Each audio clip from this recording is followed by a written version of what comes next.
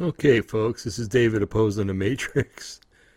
Um, I was just going to try to use an intro, and that didn't work. So I'm just getting used to this program here, and it's taking a little getting used to. Anyway, if you can read across the bottom, I don't know, it's kind of small here, and I don't know how big your monitor is, but the title of tonight's show is It Farewell, Nancy Pelosi? Could the rumors be true? um, I don't know about you, but every time Nancy Pelosi was on television, when she was standing there with her little gavel, sometimes a big gavel, I just wanted to go there, grab that gavel out of her hand, and pound her with it. That's just my opinion. I never did it, so but I can dream. When she was tearing up Trump's speech, State of the Union, I wanted to bring a blender up there, turn it into a fine pulp, and make her drink it. It's I don't have very many people in this world that I have a great disdain for, but she's one of them, and I'm glad that she is not going to be in Congress anymore. I'm glad that she lost her speakership, and my hope is that she never has any kind of influence on the American people ever again. And she may not, because what we're going to talk about tonight is some rumors that are going around. Let me lay a little groundwork here. I got this information from a place called RealRawNews.com, and there are some out there that say that this information is parody, and it may well be, okay? But some of the things I read on there make me think that, no, this is some kind of real news, and they try to make it sound like parody, but it's really real, okay? And some of you might say, well, what about Nancy Pelosi? I saw her on TV last night, or if you listen to this or look at this show, January 3rd or 4th or whatever, oh, Nancy was on TV last night. Well, on this Thursday, we're going to look into the possibility that technology is so advanced that the elites have the ability to clone people, but they don't always turn out perfect. Okay, you can always spot it. And was it last week or the week before we did a show where they showed Joe Biden, how his ears were different, how his eyes were different, the creases in his forehead were different, and the whole 9 yards. And, a lot of people, well, it's plastic surgery. But, I had an uncle that had plastic surgery, my Uncle Howard, and we called him Buddy affectionately. And Buddy had lots of plastic surgery because he was quite a vain individual. Wonderful man, good spirit, but quite vain. And you could tell when he had plastic surgery, when he had a facelift, the lines disappeared from his head, and they didn't come back. Well, they came back later on in life, but they came back the same as they were before. Okay, no changes. The ears. I never looked at his ears. I didn't even know about any of this stuff, but you could just tell that he had stuff done. And as time progressed, it came back to be the way it was before. All right. So even if Mr. Biden had plastic surgery, it tends to go back to the way it was before. Okay. I mean, you could chop some off of the ear, and that's not going to come back, and rearrange the nose, and that's not going to come back because you're actually taking away from something. When you're stretching something, it tends to come back the way it was. But I do also believe that, like I said, the government has the ability to create clones and replace. You might remember a few years ago, Hillary Clinton was she was running for president against Donald Trump, or wanted to anyway, and she was outside and she fainted, and they put her in a van, and she looked in pretty bad shape. I mean, it was not something you recover from in an hour or two, I don't know what the problem was, but she fainted right there. They had to carry her actually and put her into the SUV and then drive her off, and they drove her to Chelsea's house, and I don't know what they did there, but Anyway, about an hour later, I think it was, maybe 2 hours, a woman emerged coming down the front step without Secret Service, which was my first clue that it wasn't her. Looked just like Hillary Clinton, sounded like Hillary Clinton for the most part, but the woman was a little chubbier than Hillary Clinton. Or she had a rounder face, and she, like I said, walking with no Secret Service, and said, "Oh, I feel fine," and it was definitely not her. Okay, so these people at least have body doubles, and maybe it goes even farther to where they have clones or doppelgangers made for them or something like that. I don't doubt it with the technology that we have nowadays. We're pretty well advanced, and what we see is probably not the limits to their advancement, shall I say. Anyway, so Nancy's been a key figure in politics for quite some time. Her father, I think, was the mayor of Baltimore for a while, so she grew up back there. Italian-American family. I hate to say that because it really puts a tarnish on our Italian-American ethnicity. But it is what it is. There are bad people in every group. It just so happens there's more in the Italian group than there is others. But, you just suck it up and live with that fact and try not to be like the rest of them are. So she grew up probably in a corrupt family to begin with. Most people that get into politics are corrupt, and if not, they become corrupt afterwards. So she grew up with corruption, and she was corruption. She married Paul Pelosi. I don't know when. I don't have all the facts here. Okay, maybe we ought to do a little history on Nancy Pelosi, huh? Just read the that way we can get an idea of who we're talking about tonight, okay? And maybe try to figure out what molded her to become what she became to be. I don't know, aside from having 3 6s on a tattoo on the back of your head, it would take a lot to do that. All right, her maiden name was D'Alessandro. She was born March 26, 1940. An American politician who served as Speaker of the House of the United States of Representatives since 2019 with a brief break. And previously from 2007 to 2011. I'm sorry, that was the break from 11 to 19. And she has represented California's 12th district, congressional district in the United States House of Representatives since 1987. Man, she was in there a long time. 97, 2007, 2017, what, 30, almost 40 years? And it's San Francisco, so who's to say that, do good things come from San Francisco? Good things come from the Bay Area, but not really from San Francisco. Let's see. She was raised in Baltimore, the daughter of Mayor and Congressman Thomas D'Alessandro. She graduated from Trinity College. I feel like I'm reading an epitaph, and maybe I am.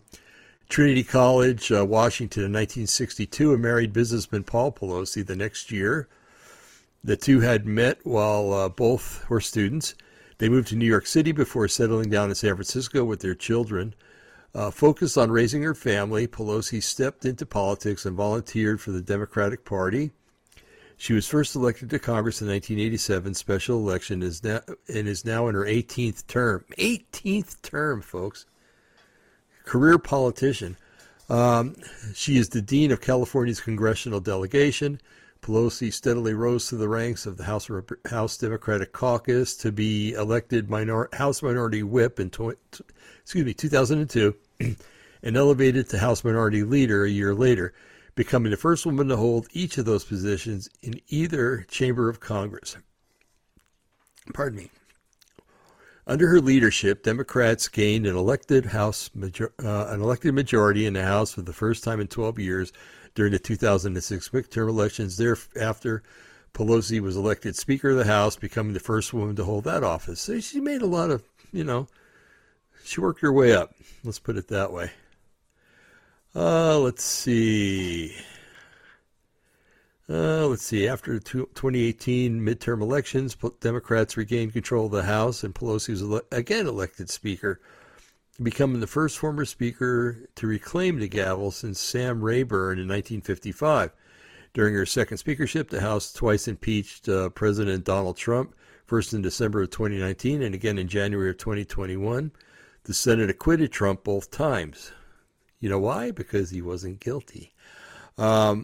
She participated, I put that in there, by the way. She participated in the passage of Biden's administration landmark bills, including the American Rescue Plan Act of 2021, the Infrastructure Investment and Jobs Act, the CHIPS and Science Act, the Inflation Reduction Act of 2022, and Respect for Marriage Act.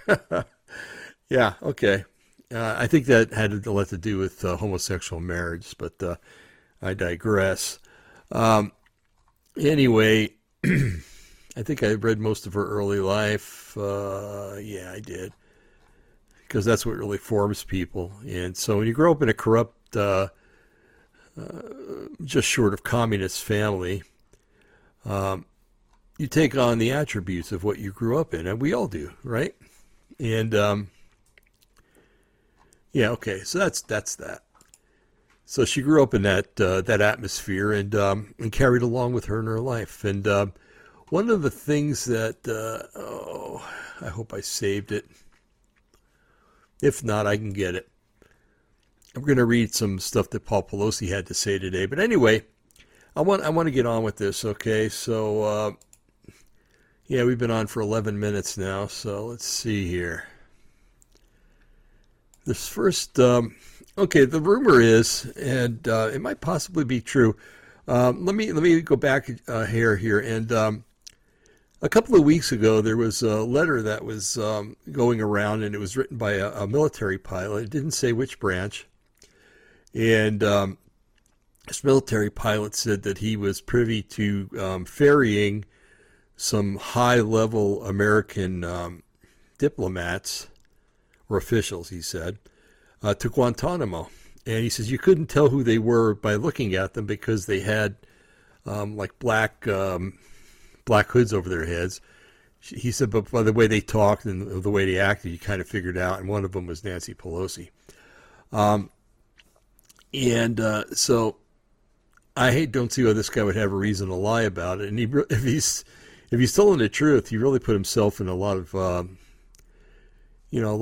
harm's way because, one, he's made a lot of enemies with the Democrats. Two, he's told the public about a mission that the military made probably without the military's permission.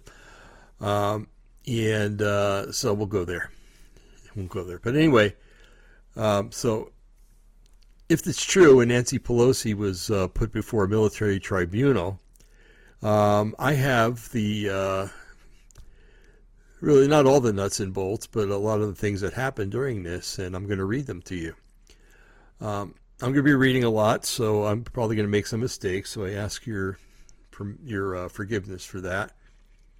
The tribunal's in 3 parts, and then there's another part that talks about how the sentence was carried out.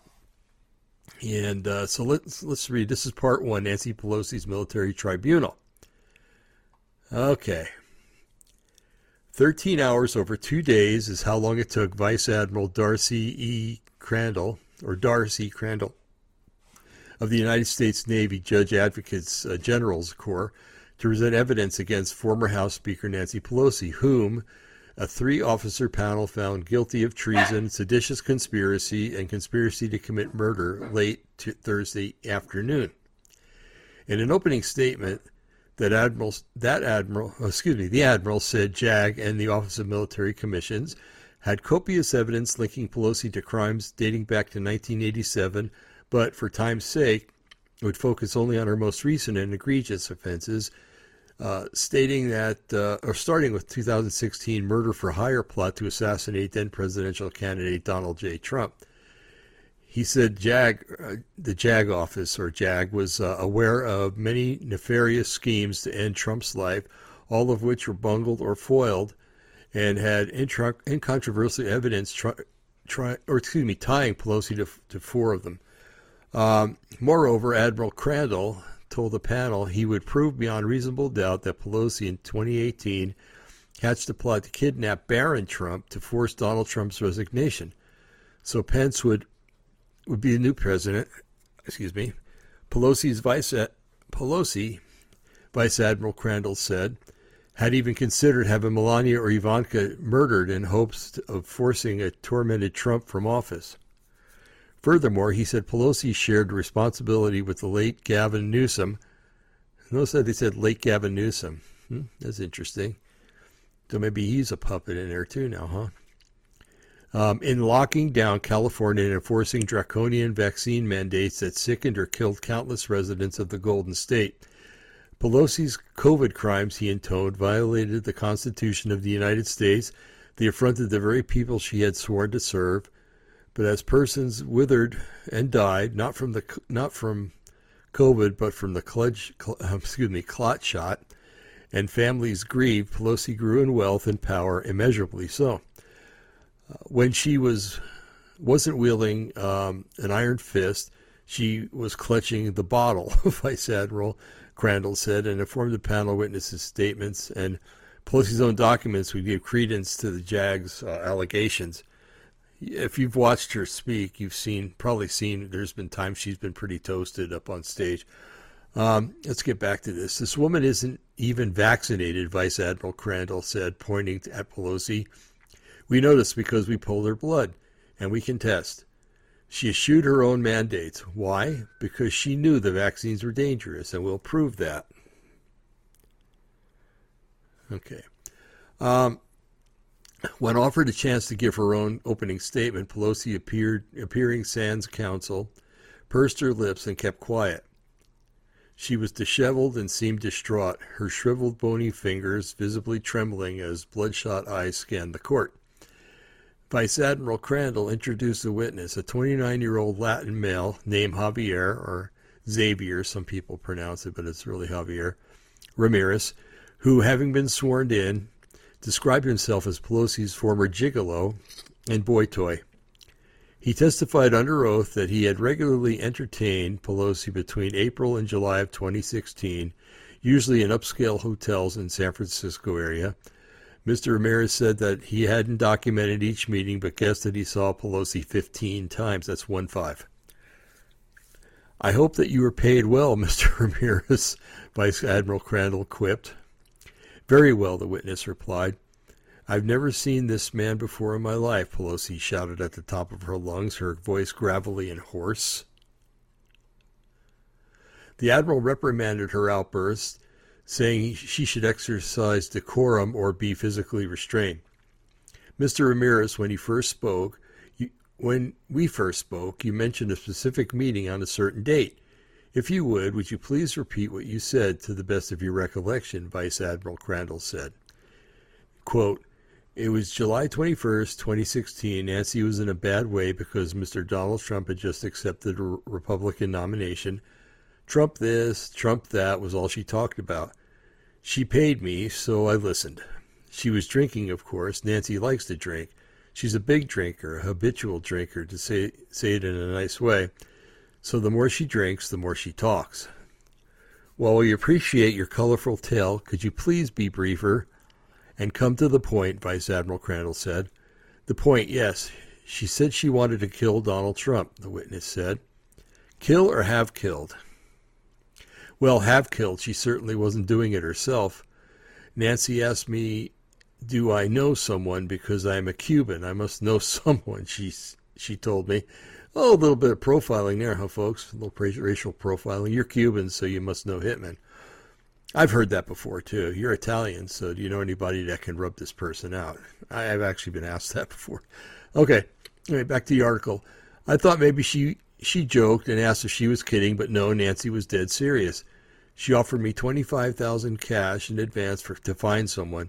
Nancy said if I did and it got done, I'd get $225,000 more, and the person who killed Trump would get $250,000. Then she laughs and says to me, if Trump has too much protection, if Trump has too much protection, she can do the daughter, the tall, pretty blonde Ivanka. Vice Admiral asked Mr. Ramirez if he had seen or handled $25,000. He said, I saw it coming out of her purse, banded stacks of 1,000 each. I saw it, I touched it, but I did not take. I told her, you're Nancy Pelosi. You must have powerful friends.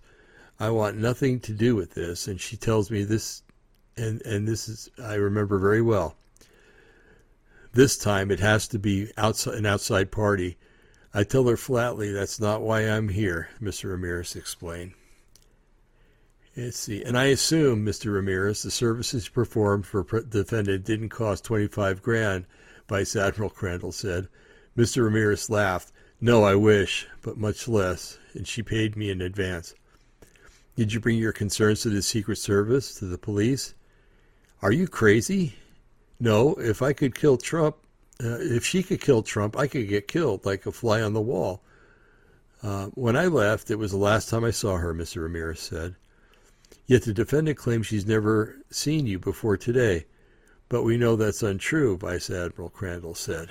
He projected onto a large television digital images he had obtained from a witness.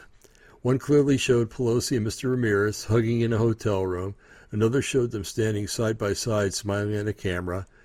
These are selfies you took in the defendant's company, is that correct? That's correct, Mr. Ramirez said. Why did you take them? Bragging rights. Vice Admiral Crandall shouted, I really don't think that's something to brag about, Mr. Ramirez. You're excused. The Admiral addressed the panel. This alone is a solicitation for murder, which in traditional courts carries up to a 20-year sentence. In this case, we're talking about a presidential candidate, and we're by no means done. And he says, note, I will post part 2 as soon as possible. Well, I read it. He's got it. Okay. So let's take a break for a second here, folks. What do you think about this, I don't know. It sounds pretty legit to me, but at the same time, what do I know? I would like to have a, if there's a tape, there's some guys on TV called the something panel. And they get together and they look at people that are saying things, and they look at how they, how they move their head, their eyes. If they look down, if they look to the left, it means one thing. They look to the right, it means another. I'd like to have that video and place it in front of them and see what they think about these witnesses that are telling the truth or whatever, But for the most part, I've heard about this stuff coming for a long time, and this is just the tip of the iceberg. You'll notice that Hollywood's gotten quite quiet over the last couple of years. You don't see a lot of people around anymore, and there's a reason for that. And if you do see them around, are they really the originals or are they copies? So anyway, let's continue. This is part 2. After Ramirez left the witness box, Vice Admiral Crandall produced a second witness via a Zoom call, a Hispanic female who said her name was Elsa Fuentes, who told the court she had been Pelosi's unpaid intern between January through March 2018. Her appearance on video seemed to unnerve Pelosi, whose eyes narrowed contemptuously while gazing at the woman's face on the screen. The Admiral asked Ms. Fuentes a few questions. How did you become interested in politics? What are your routine duties? Did you enjoy your work? Was the environment pleasant? Did you enjoy Nancy's company? Quote, I hated the bitch by day 2. My duties, arrange her calendar, setting up appointments, canceling appointments, fetching coffee and cappuccino, cleaning her office, taking her clothes to the dry cleaners, picking up her clothes from the dry cleaners, making her hair appointments, running to the liquor store for at least twice a week, Mrs. Fuentes said. You sound a bit bitter, Vice Admiral Crandall said. Is it safe to say that bitterness won't affect your testimony? Quote, just in case she's a bitch, just because she's a bitch don't mean I lie, Ms. Fuentes said. If I'm was angry, it's because I knew interns from other reps weren't doing the shit stuff that I had to do. Most reps paid their interns, but Nancy didn't. Hi there, Nancy. Good to see you. You're finally where you belong, she went on, suddenly smiling as she vigorously waved at the defendant. Vice Admiral Crandall asked her not to address or incite the defendant. Meanwhile, Nancy sat still in a puddle of still as a puddle of stagnant water. Okay, let me pull attention back to what you told me when you gave me sworn deposition, Ms. Fuentes. That the day, March 10th, 2018, you were in Pelosi's office. Is that correct? Said the Admiral. I was, Miss Fuentes answered without hesitation. I remember because Nancy kept me late doing spreadsheets and transcripts and other reasons. And Nancy was present? She was in her office, and I was in what was called the side office, more like a large closet than an office, where secretaries or interns sit. A door connects the two, and it wasn't really ever locked or closed all the way. I think Nancy probably wanted to eavesdrop, you understand, in case we were talking about her, said Miss Fuentes. Let's refrain from speculation, please, Miss Fuentes. Sorry, sir. Anyway, I overheard her on the phone talking to someone, no idea who it was, about killing President Trump. Sorry, folks, I got a Chiweenie dog here that thinks she has to bark at everything, so we're just going to have to muddle through, okay? She was saying she didn't care how much money it took. She wanted him dead. Nancy was spitting out large figures like millions, Miss Fuentes said. Was there anyone in the offices beside you and the defendant? Vice Admiral Crandall asked. Just us two. She was talking on a burner phone. Nancy didn't conduct unofficial business on her office phone. She had a drawer full of burners, Miss Fuentes said. Let the record reflect that by burners the witness means, generally speaking, inexpensive, expendable, untraceable cellular phones paid for with cash. Do you recognize this? Asked the Admiral as he pulled from a cardboard box a plastic evidence bag holding the upper and lower halves of a prepaid phone someone had snapped in two. Of course I do. I gave it to you, Miss Fuentes replied. How did you come to obtain this phone? The Admiral queried. Took it from her trash bin before I left that night. She'd left first, Miss Fuentes said flatly. Pretty bold of you to foolish of her to just drop it in a wastebasket. Were you worried she'd find out? Miss Fuentes said Nancy that day had consumed half a bottle of Smirnoff vodka and was inebriated beyond comprehension when she stumbled out of the office at 8:30 p.m. Moreover, she said she'd covered her tracks. She proudly boasted how she'd taken an identical unopened burner phone from Pelosi's drawer, broke it in that way, and closely mimicked how Nancy had snapped the original and laid it in the trash. When I got to the office the next day, the trash had been emptied. Not a word was ever said, she said. And you held on to it almost 5 years, Vice Admiral Crandall said. Miss Fuentes nodded. I wasn't going to hand it off to just anyone. Then I might have, disappeared. Miss Fuentes, I don't think that anything's to worry about anymore. You're excused. The Admiral told the panel that despite Pelosi's pedestrian attempt to render the phone useless, she hadn't even removed the SIM card. From it, the JAG extracted call logs and dozens of incriminating text messages that described not only assassinating President Trump, but also her plan to kidnap and get rid of Trump's then 12-year-old son, Barron. Part of the message read, as soon as possible, take Barron and Trump won't function. He'll have to leave, and then I'll have Pence. Wiring now on what's been discussed. Another message, or Ivanka, make her less pretty. Okay, hold on a second. Let me scroll here. Of course, her messages were sent to another burner phone, disconnected, but Vice Admiral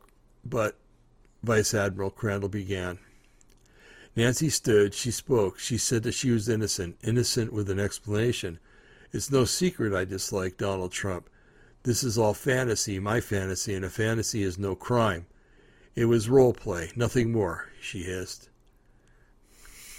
Excuse me.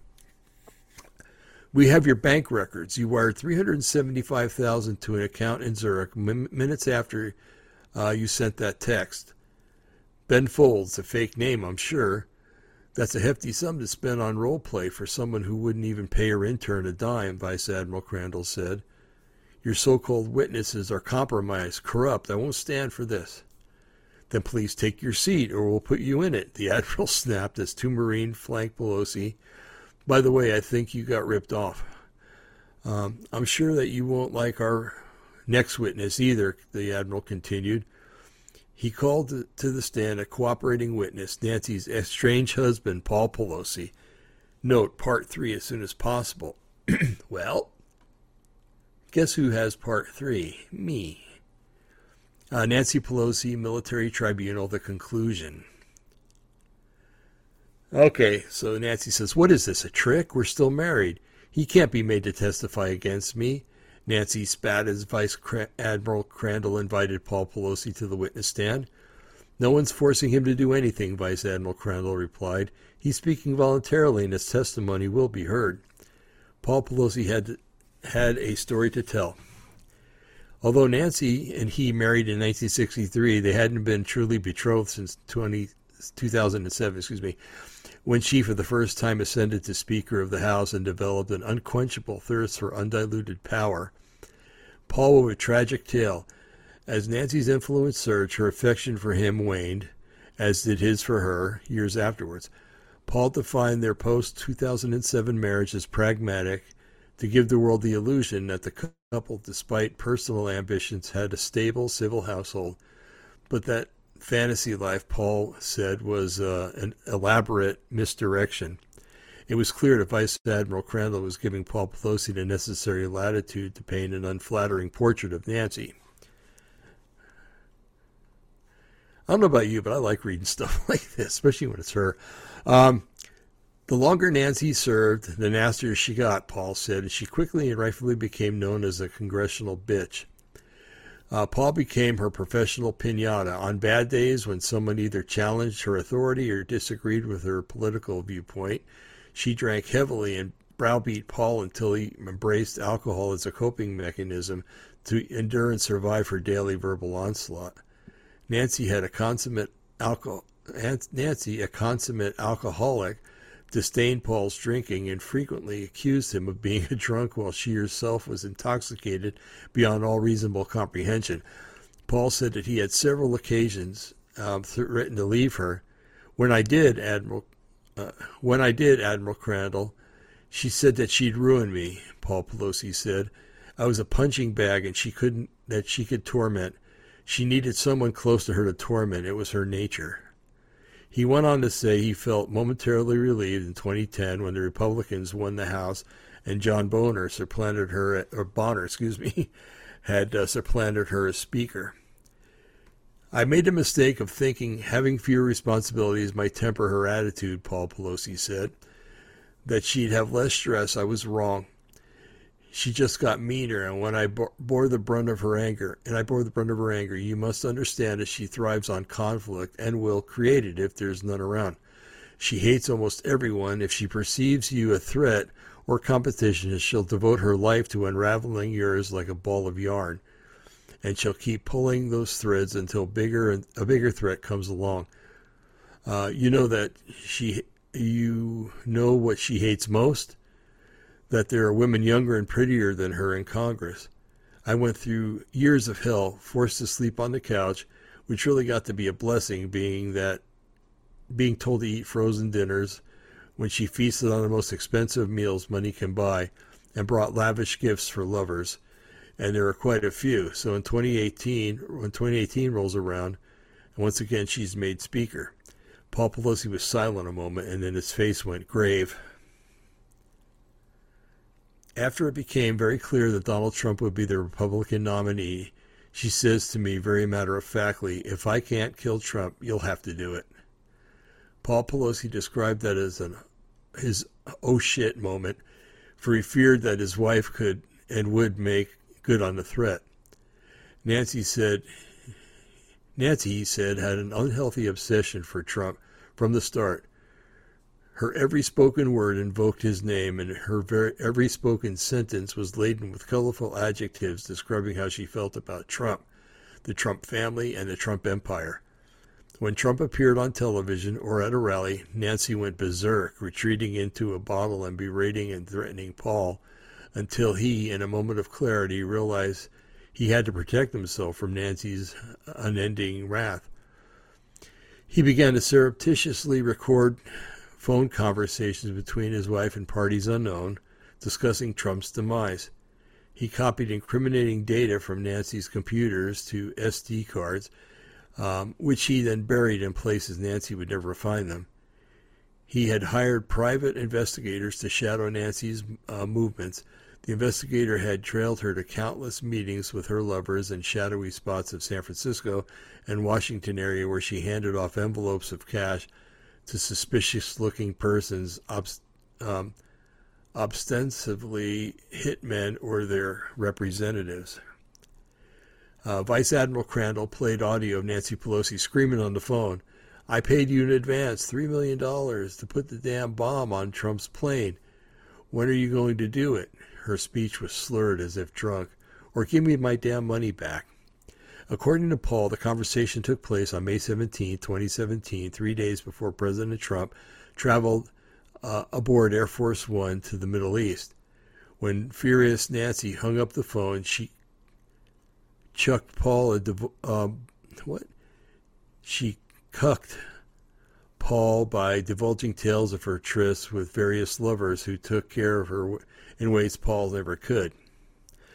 It's absurd to think even the most competent assassin could sabotage the president's plane, Vice Admiral Crandall said. "We could not identify whom she spoke to, but thanks to Mr. Pelosi, we have proof in the form of financial transactions that she wired $3 million to a bank account in the Cayman Islands 5 days before the call." He showed the panel Nancy's bank statements. "Mr. Pelosi, why didn't you bring any of this stuff to the Secret Service?" Vice Admiral Crandall asked. "Because it's rife with corruption, and it's likely that they would have disappeared me. The Secret Service is deep state, Paul Pelosi replied. "Like your wife?" "Yes, like Nancy," Paul Pelosi said. Mr. Pelosi told us how to procure his evidence after his own trial. Vice Admiral Crandall told the panel he could have shared it sooner, before his trial, and used it as a bargaining chip, but he didn't. "Mr. Pelosi, why didn't you?" "The truth is, I felt safer here than out there. Here I'm protected, while she was free, parading around with actor Sam Waterston wearing makeup to look like me." That's interesting. That guy played on Law and Order. He was one of the chief characters. Ugh. Well, so much for taste. Thank you, Mr. Pelosi. Your cooperation in this matter will be taken into consideration. As for the defendant, it's JAG's opinion that we've proven beyond reasonable doubt that Nancy Pelosi committed treason and conspiracy to commit murder against President Donald J. Trump. It matters not if a bomb was ever planted. It's our recommendation that the defendant be hanged for her crimes, Vice Admiral Crandall said. The panel unanimously agreed, and Vice Admiral Crandall set an execution date for December 27th. That was today. Let's see. Author's note: for the sake of brevity, I have omitted COVID stuff from the article. In short, Paul had documents and digital data proving that Nancy had accepted nearly $63 million from the Treasury Department in exchange for supporting mask and vaccine mandates and pushing the lockdowns. Okay, so where do we go from here? Well, today's 12/27, and it should have been the day for her. Like I like to say, monopoly term: go to hell, go directly to hell. Do not pass go. Do not collect $200. Okay, so this says Nancy Pelosi hanged at Gitmo. And if it's not true, it will be someday. So it's a preemptive strike, or a preemptive hope, maybe. Okay, President Donald J. Trump was at Guantanamo Bay Tuesday to witness Nancy Pelosi's execution, which took place at 10 a.m., JAG sources told Real Raw News. The embattled president reportedly arrived at Gitmo aboard a U.S. Marine Sikorsky VH-3D Sea King helicopter and was escorted to the execution site at about the time base staff pulled Pelosi from a 6 by 9 foot cell she'd been living in since arriving at Guantanamo Bay on the 1st of December. So that's when she went. Okay. As reported previously, Pelosi was among a bevy of deep staters arrested after attending a taxpayer-funded billion-dollar party honoring socialist Emmanuel Macron. Following a lengthy military tribunal, a JAG panel convicted Pelosi of treason and conspiracy to commit murder, sentencing her to hang by the neck until dead. Okay, Camp Delta staff have called Pelosi an I'm going to spell this word, IRASCIBLE, prisoner. Irascible, I guess. Prisoner, second only to the late Hillary Rodham Clinton, who coincidentally lived in the same cell ahead of her hanging on April 2021. Perhaps Hillary's poltergeist inhabited the cell and haunted Pelosi, letting her know what awaited her an afterlife of eternal damnation in limbo. Gitmo guards said a bellicose Pelosi spent her first week in confinement detoxing from alcoholic withdrawal. Pelosi, they said, would sit shivering in a corner of her cell, wrapped in a blanket, her mood shifting between melancholy to intemperate, sometimes catatonic, lost in her own thoughts, and sometimes untamable, screaming in fits of unbridled rage and even urinating on the cell floor. But Pelosi couldn't scream and shout when taking from her cage Tuesday morning, for the guards had spiked her final meal, waffles and 2 scoops of ice cream, with a sedative that left her conscious but subdued, other sources said. Nonetheless, she was gagged and placed in arm and ankle restraints for her ride to the gallows.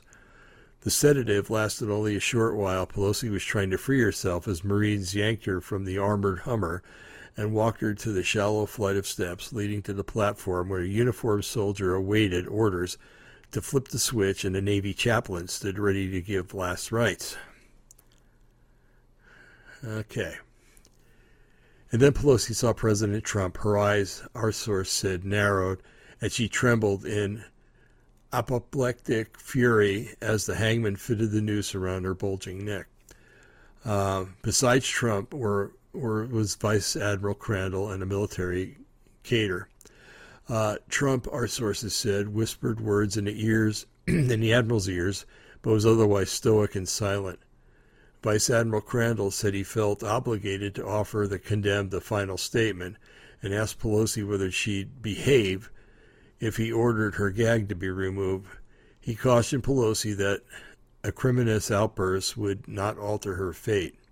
Nancy nodded, and the hangman momentarily removed her gag. Okay, folks, I'm going to use language here that has to be used because it's applicable to this, okay?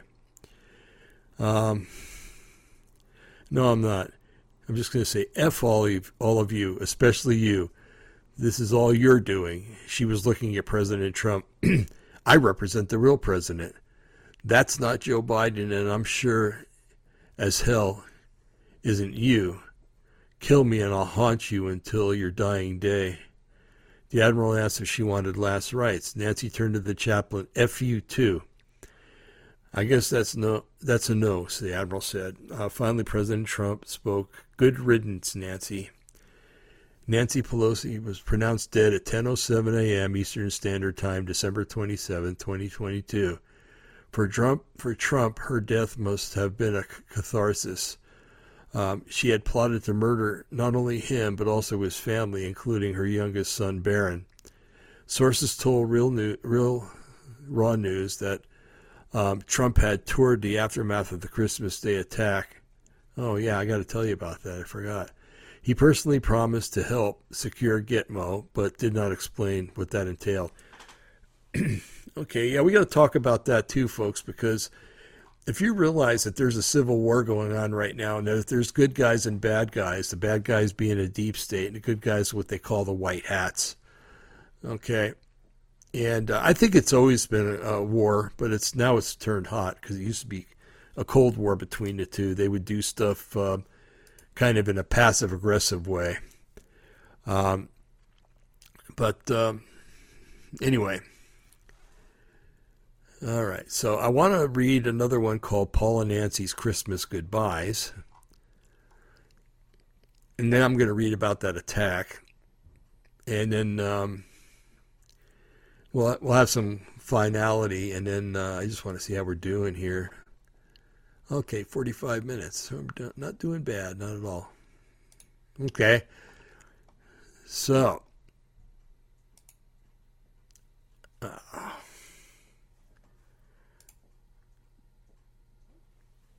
Okay, maybe they took this part down. Oh, nope, there it is. Paul and Nancy's Christmas Goodbyes. Okay, let's make sure that this is the one I'm looking for. Okay, yeah, it is. All right.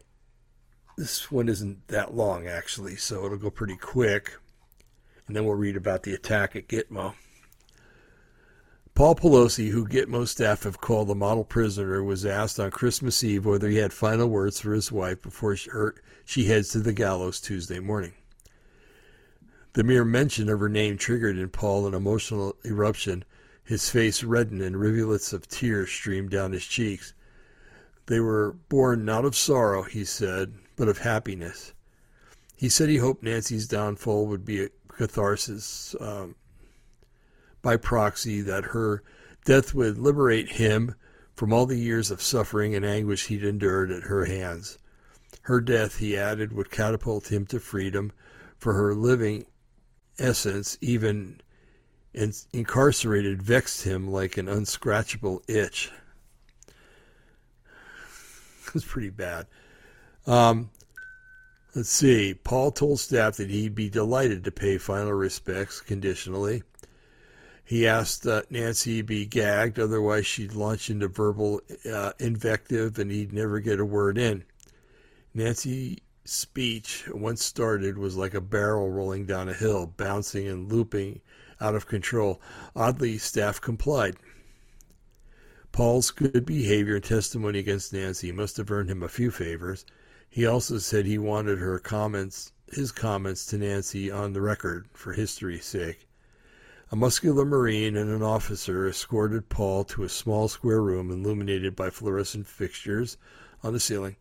Below, two empty office chairs were facing each other and spaced about 5 feet apart. Paul took the seat farthest from the door and drew a deep breath as Nancy, handcuffed, kicking and trying to scream through her muzzle, appeared in the doorway, her prison shoes slipping and sliding on the tile floor. Behind her stood a Marine, his hands grasping and squeezing her upper arms as she was an accordion. He cautioned her to calm down and behave while pushing her trembling body into the seat opposite Paul. Anger flustered in Nancy's eyes, her complexion flushed, and she stared at Paul like a creature possessed. She probably was. "Hello, Nancy," Paul said calmly. This was short notice. This was short notice, so I didn't have time to make a list. I know Christina is not my biological daughter. Yes, she has some of my features. No, I didn't do a test. A man knows these things. I kept quiet, but I wanted you to know. I knew all along. I hated you in ways I can't even articulate and have words I wouldn't say to any other company. For over 20 years, you treated me like an unwelcome house guest or a cat kicked, but when I wanted to leave, you threatened to destroy me, or worse, not because you loved me. You needed someone to bully. I may be in prison, but you're going to die, and I won't shed a tear for you. I'm happier here than I was with you. Here I have peace. No one bothers me. No incessant nagging, no bickering, no threats to my life. You're the most vile, wicked woman on earth. Hillary Clinton was Mother Teresa compared to you, you ungrateful, egocentric megalomaniac. You're a narcissistic, inconsiderate bitch and a psychopath. Now I am sober and see clearly, and now I and the world will be rid of you once and for all. Froth soaked Nancy's gag and drizzled down the corners of her lips. The Marine laid his hands on her shoulders, stopping her from propelling from the seat. "Merry Christmas, Nancy," Paul said, his voice hollow and devoid of emotion. My slate is clean. The Marines and officers escorted Paul to his cell and Nancy to hers. Rumor has it that Paul may receive reduced sentence. I probably will. Okay. Now, what's all this business about an attack at Gitmo? Like I was saying, there's a civil war that's going on, and it's going on between the intelligence company or the intelligence offices or bureaus, whatever you want to call them, and in some cases within the military. And there's a split that is deep state and wants the New World Order and wants the deep state to win. And then there's the good guys, the white hats that are on our side, are trying to preserve the Union and protect people. These are the guys that go down like after a hurricane and watch for FEMA people that start ripping people off and then taking care of them. So anyway, the article says this deep state strikes at Gitmo on Christmas. Okay. Here we go. And this will be the last article we'll read and we'll talk. Armed forces loyal to the criminal Biden regime staged a Christmas Day Bay of Pigs-style assault on Guantanamo Bay, but were repelled by white hats who had fortified the island's stronghold in anticipation of a deep state strike. Sources at Gitmo and in General Berger's office told the Real Raw News. Excuse me. As the sun set and the twilight filled the sky, air traffic controllers, the ATC, at Leeward Point Airfield made an intermittent primary radar contact with an unknown aircraft 20 miles due south of the naval station. The bogey appeared, disappeared, reappeared, and it was not transmitting mode C, meaning that it had an inactive or disabled transponder, an electronic device that produces a response when it receives a radio frequency interrogation. Aircraft have transponders that assist in identifying them on air traffic control radar. Air traffic control units use the term squawk when they assign an aircraft a transponder code, that is, like squawk 7421. Okay. ATC, broadcasting on military and general aviation frequencies, asked the bogey to enable its transponder and identify itself, for it was approaching restricted airspace. One controller made a joke saying Santa's sleigh was making a Gitmo pit stop, but his joviality faded when the contact split in two, then three. Individual contacts. ATC received no digital or audio response to their queries. The contacts flew too slow to be military jets or commercial aircraft. Helicopters were attempting to evade radar by flying low on the horizon. ATC sounded the alarm and the sirens wailed throughout the base. Elsewhere, spotters on the southern beachhead saw three mechanized assault craft, each holding an unknown number of troops, speeding toward them. At the bow of each of the craft were twin 50 caliber machine guns. Their presence meant a mothership, most likely an amphibious assault ship, 840-foot behemoths capable of carrying 2,500 men and a tremendous payload, loomed somewhere out in the distance unseen. By then, Gitmo's Deputy Commander Officer, Lieutenant General Andrew A. Croft, had learned of the impending invasion. He and what senior staff remained on the base for Christmas Day, or Christmas holiday, retreated to an impregnable command and control center and planned a counterstrike. 4,500 battle-hardened Marines took their posts and prepared for an onslaught. Also on base, on loan from the U.S. Army White Hats, were two man-pod platoons armed with Stinger surface-to-air shoulder-fired missiles. They were told to prepare to engage three CH-53 Sea Stallions, now only a few miles from the base, perhaps with orders to strafe Gitmo or land troops on White Hat territory. The lead Sea Stallion, still over water, was hit twice and exploded in a crimson fireball. Mangled metal blown to bits, bodies fell into the sea. A third missile hit the second chopper, striking near the exhaust and causing the rotor mass to separate from the airframe. It plunged into the water south of Guantanamo Bay. The third Sea Stallion got below and inside Stinger's engagement envelope. A door gunner opened fire and hit 4 Marines and man pads, crew members who were seeking to cover while engaged in a helicopter with small arms fire. Bullets riddled their bodies and they fell down dead.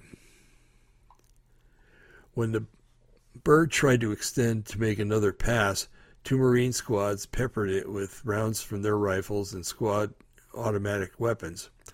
The door gunner slumped forward and tumbled from the chopper as plumes of black smoke poured from the engine. It hit the ground intact.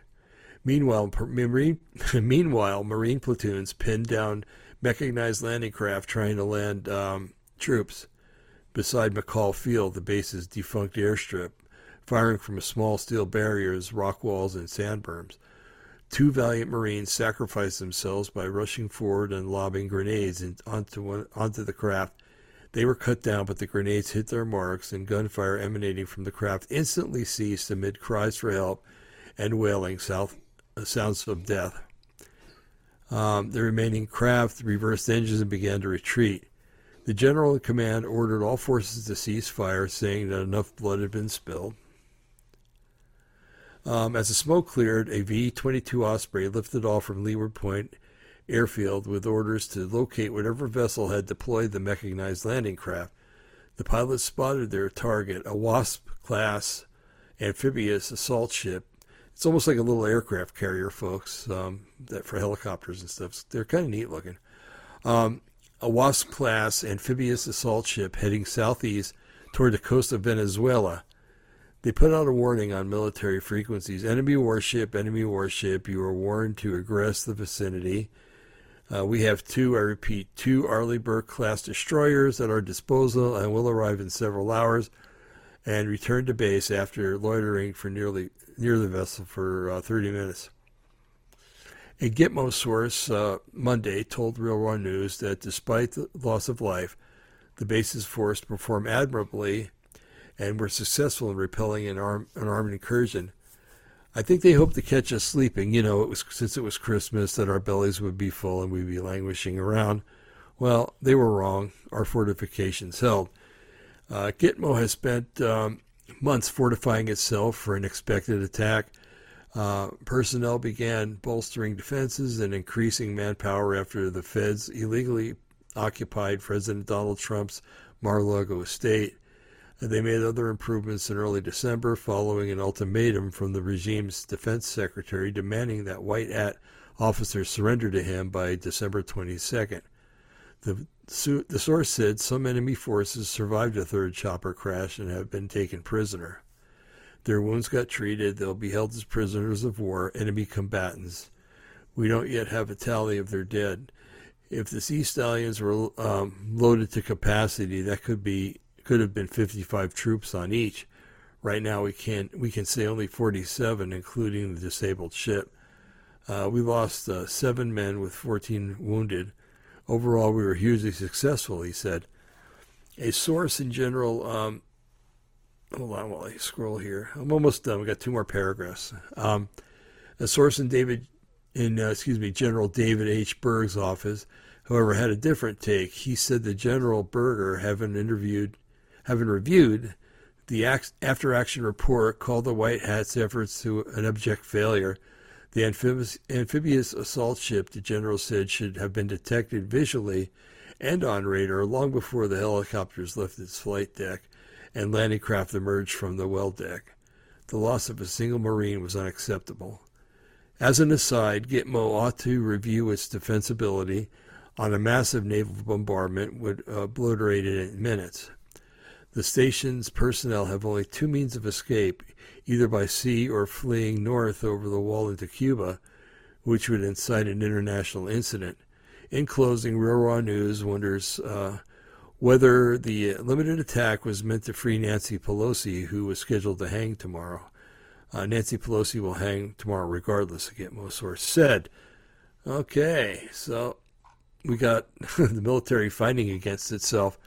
My understanding is that the Navy is totally for Americans, and that and the Marines, of course, because they're part of the Navy, but loosely part of the Navy, I should say. But the Army and Air Force are basically split as to what's going on. So anyway, so there you have it, folks. Here we go. We have a civil war going on in our military. We have members of the the Congress being arrested, taken to Gitmo, one of them hanged. It said in the article that Hillary Clinton was hanged also last year. And so, is this true or isn't it? Well, that remains to be seen. But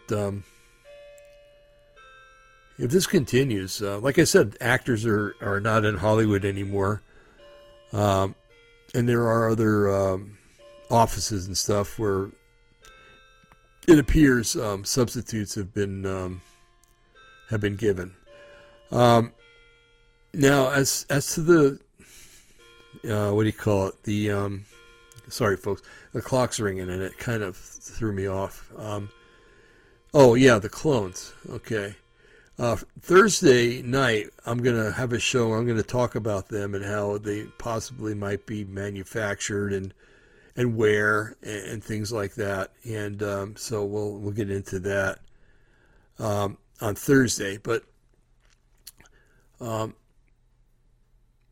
thing is that oh yeah, that's what I was going to talk about. Okay, thank you, Lord.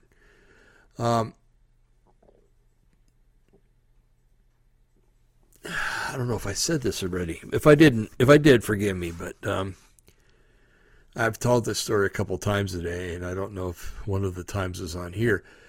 Back about 2010, actually it was probably 2011.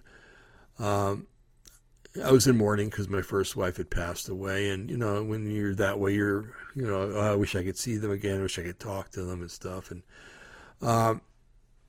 and I can't remember if it was a dream or if it was a vision or a word or something, but it definitely seemed real to me. And the Lord, Yahweh, talked to me and said these words: "You'll see her again, but it won't be her."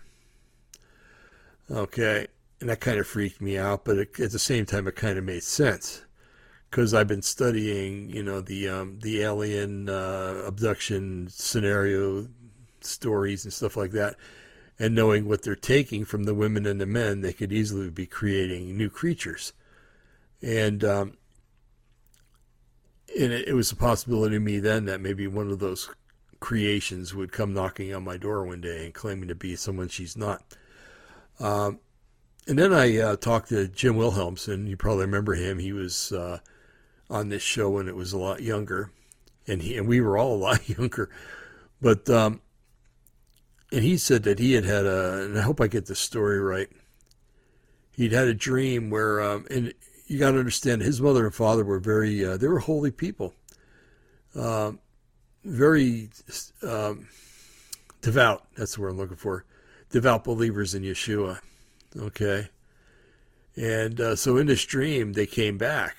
They'd been dead, and they came back, and I guess knocked on his door, and he answered and invited him in. They were trying to tell him that all of the things that he had heard scripturally, like raising from the dead, Yeshua raising from the dead, and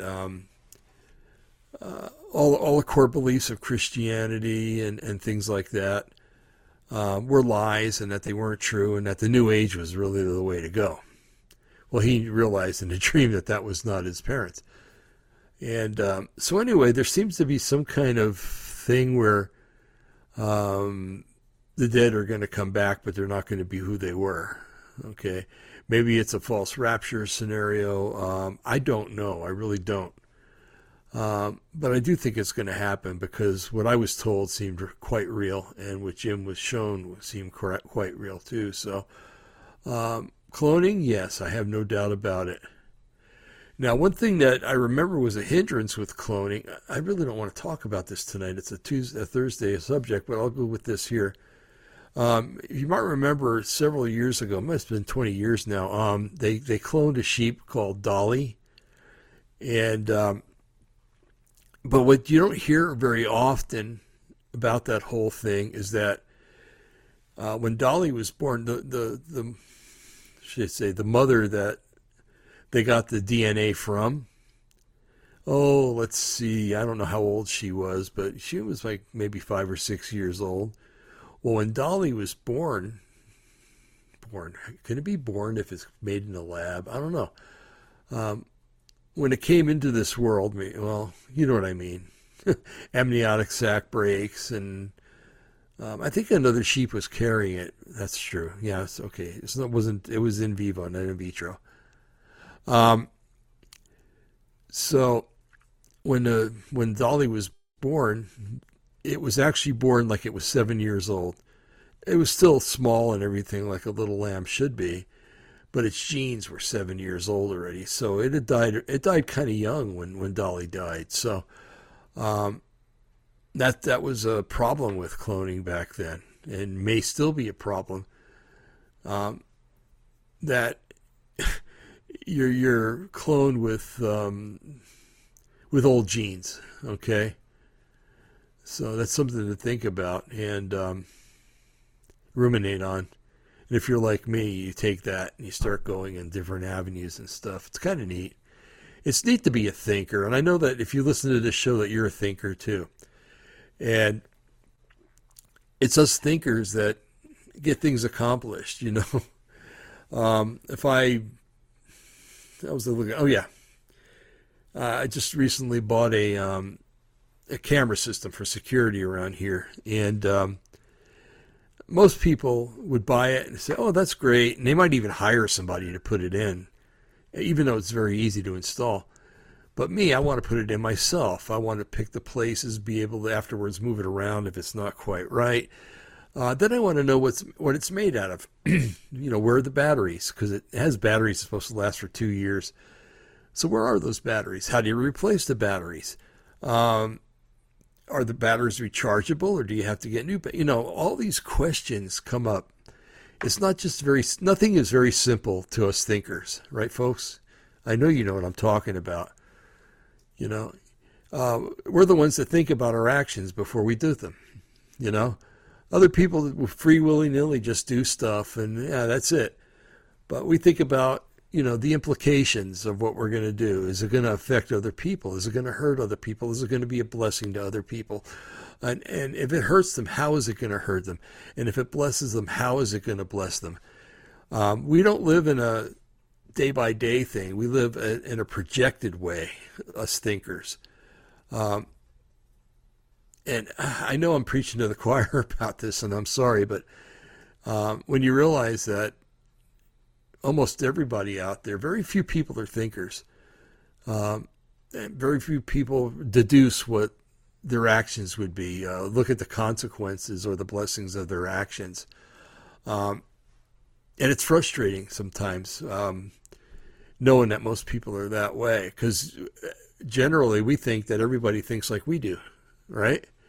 We all think that the rest of the world, and then when they don't think about things, it's frustrating. It really is. I worked with people when I was a nurse. I worked with people at the mental hospital.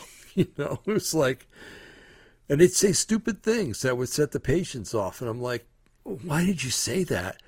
Didn't you think before you said it? Didn't you know that this person had this problem and that it was going to be a trigger for them? Think. And in nursing school, that's what we're taught, to be critical thinkers. Doctors are taught to be critical thinkers. Psychiatrists are taught to be critical thinkers. CNAs are taught to be critical thinkers. And they really need it too, because they're out there with the population of patients more than the rest of us are. And so it's vital. How many people hop into their cars? When I get into my truck, I'm like, okay, I got to go downtown. I got to go to the hardware store. Is there anything else I need to get at the hardware store except light bulbs? or I'm just using that as an example. Okay, that drill bit I broke last week, I should probably get one of those. And I've got to cut a bunch of wood next week, so I should probably pick up a new blade for my circular saw, and man, oh man, it's it's a hard way to live, but it pays off. It really does. And critical thinking is something that we should not only do, but we should teach others to do. Because I know that everybody's capable of being a critical thinker. But I think some people are lazy. They don't like to, I'm just going to turn to, whatever. I don't know. I get frustrated, and I should really, really just stop talking right now, because I might say something that will tick somebody off if I haven't already. But anyway, folks, I presented what I did tonight not as a fact, although I hope it is, but as even if it didn't happen now, and it's going to happen in the future, it's just the way it's going to go, So let's look at the things, if you have to, listen to this show again. And if you could just go to Real Raw News and read the articles yourself, for goodness sakes. Just go there and read them and see what you think, and see if you get anything else out of it. So that's all I ask, is check what I give to you. Check what Brian gives to you. Check what anybody online gives to you. And compare it with what you know is true. We compare things with Scripture because we know that Scripture is Yahweh's word, and that it's the ultimate choice, the ultimate source book, so to speak. And you can find anything about anything, even modern day stuff in there. So check what we give you, okay? Make sure when you go to the store and buy eggs, you open up that egg carton. I hope you do anyway, to see if there's any cracked eggs in there. You go to get milk, you read the good until part of it, the expiration date. So you hear something online, check it. You can, because everything's online and you can check real easy. Anyway, I'm going to get off of this thing, okay? I just hope you have a really good week until Thursday, and even after Thursday, but I'll be able to give you that wish again on Thursday. So in the name of Yeshua HaMashiach, Jesus Christ our Lord, may He, Yahweh Yeshua, bless you and keep you. May He make His face to shine upon you and be gracious unto you. May He watch every step as you walk out and come in, your every motion as you rise up and lie down. May He give you the peace that passes all understanding. Nobody else, just He. But you have to ask for it, and you have to know Him, okay? There's only two criteria, ask and know, all right? All right, with that having been said, I'm going to get off of this thing. I'm going to wish you a happy evening or morning, whatever time you're looking at this, and a blessed time too, okay? In the name of Yeshua HaMashiach, our Lord Jesus Christ, amen and amen. Good night, folks.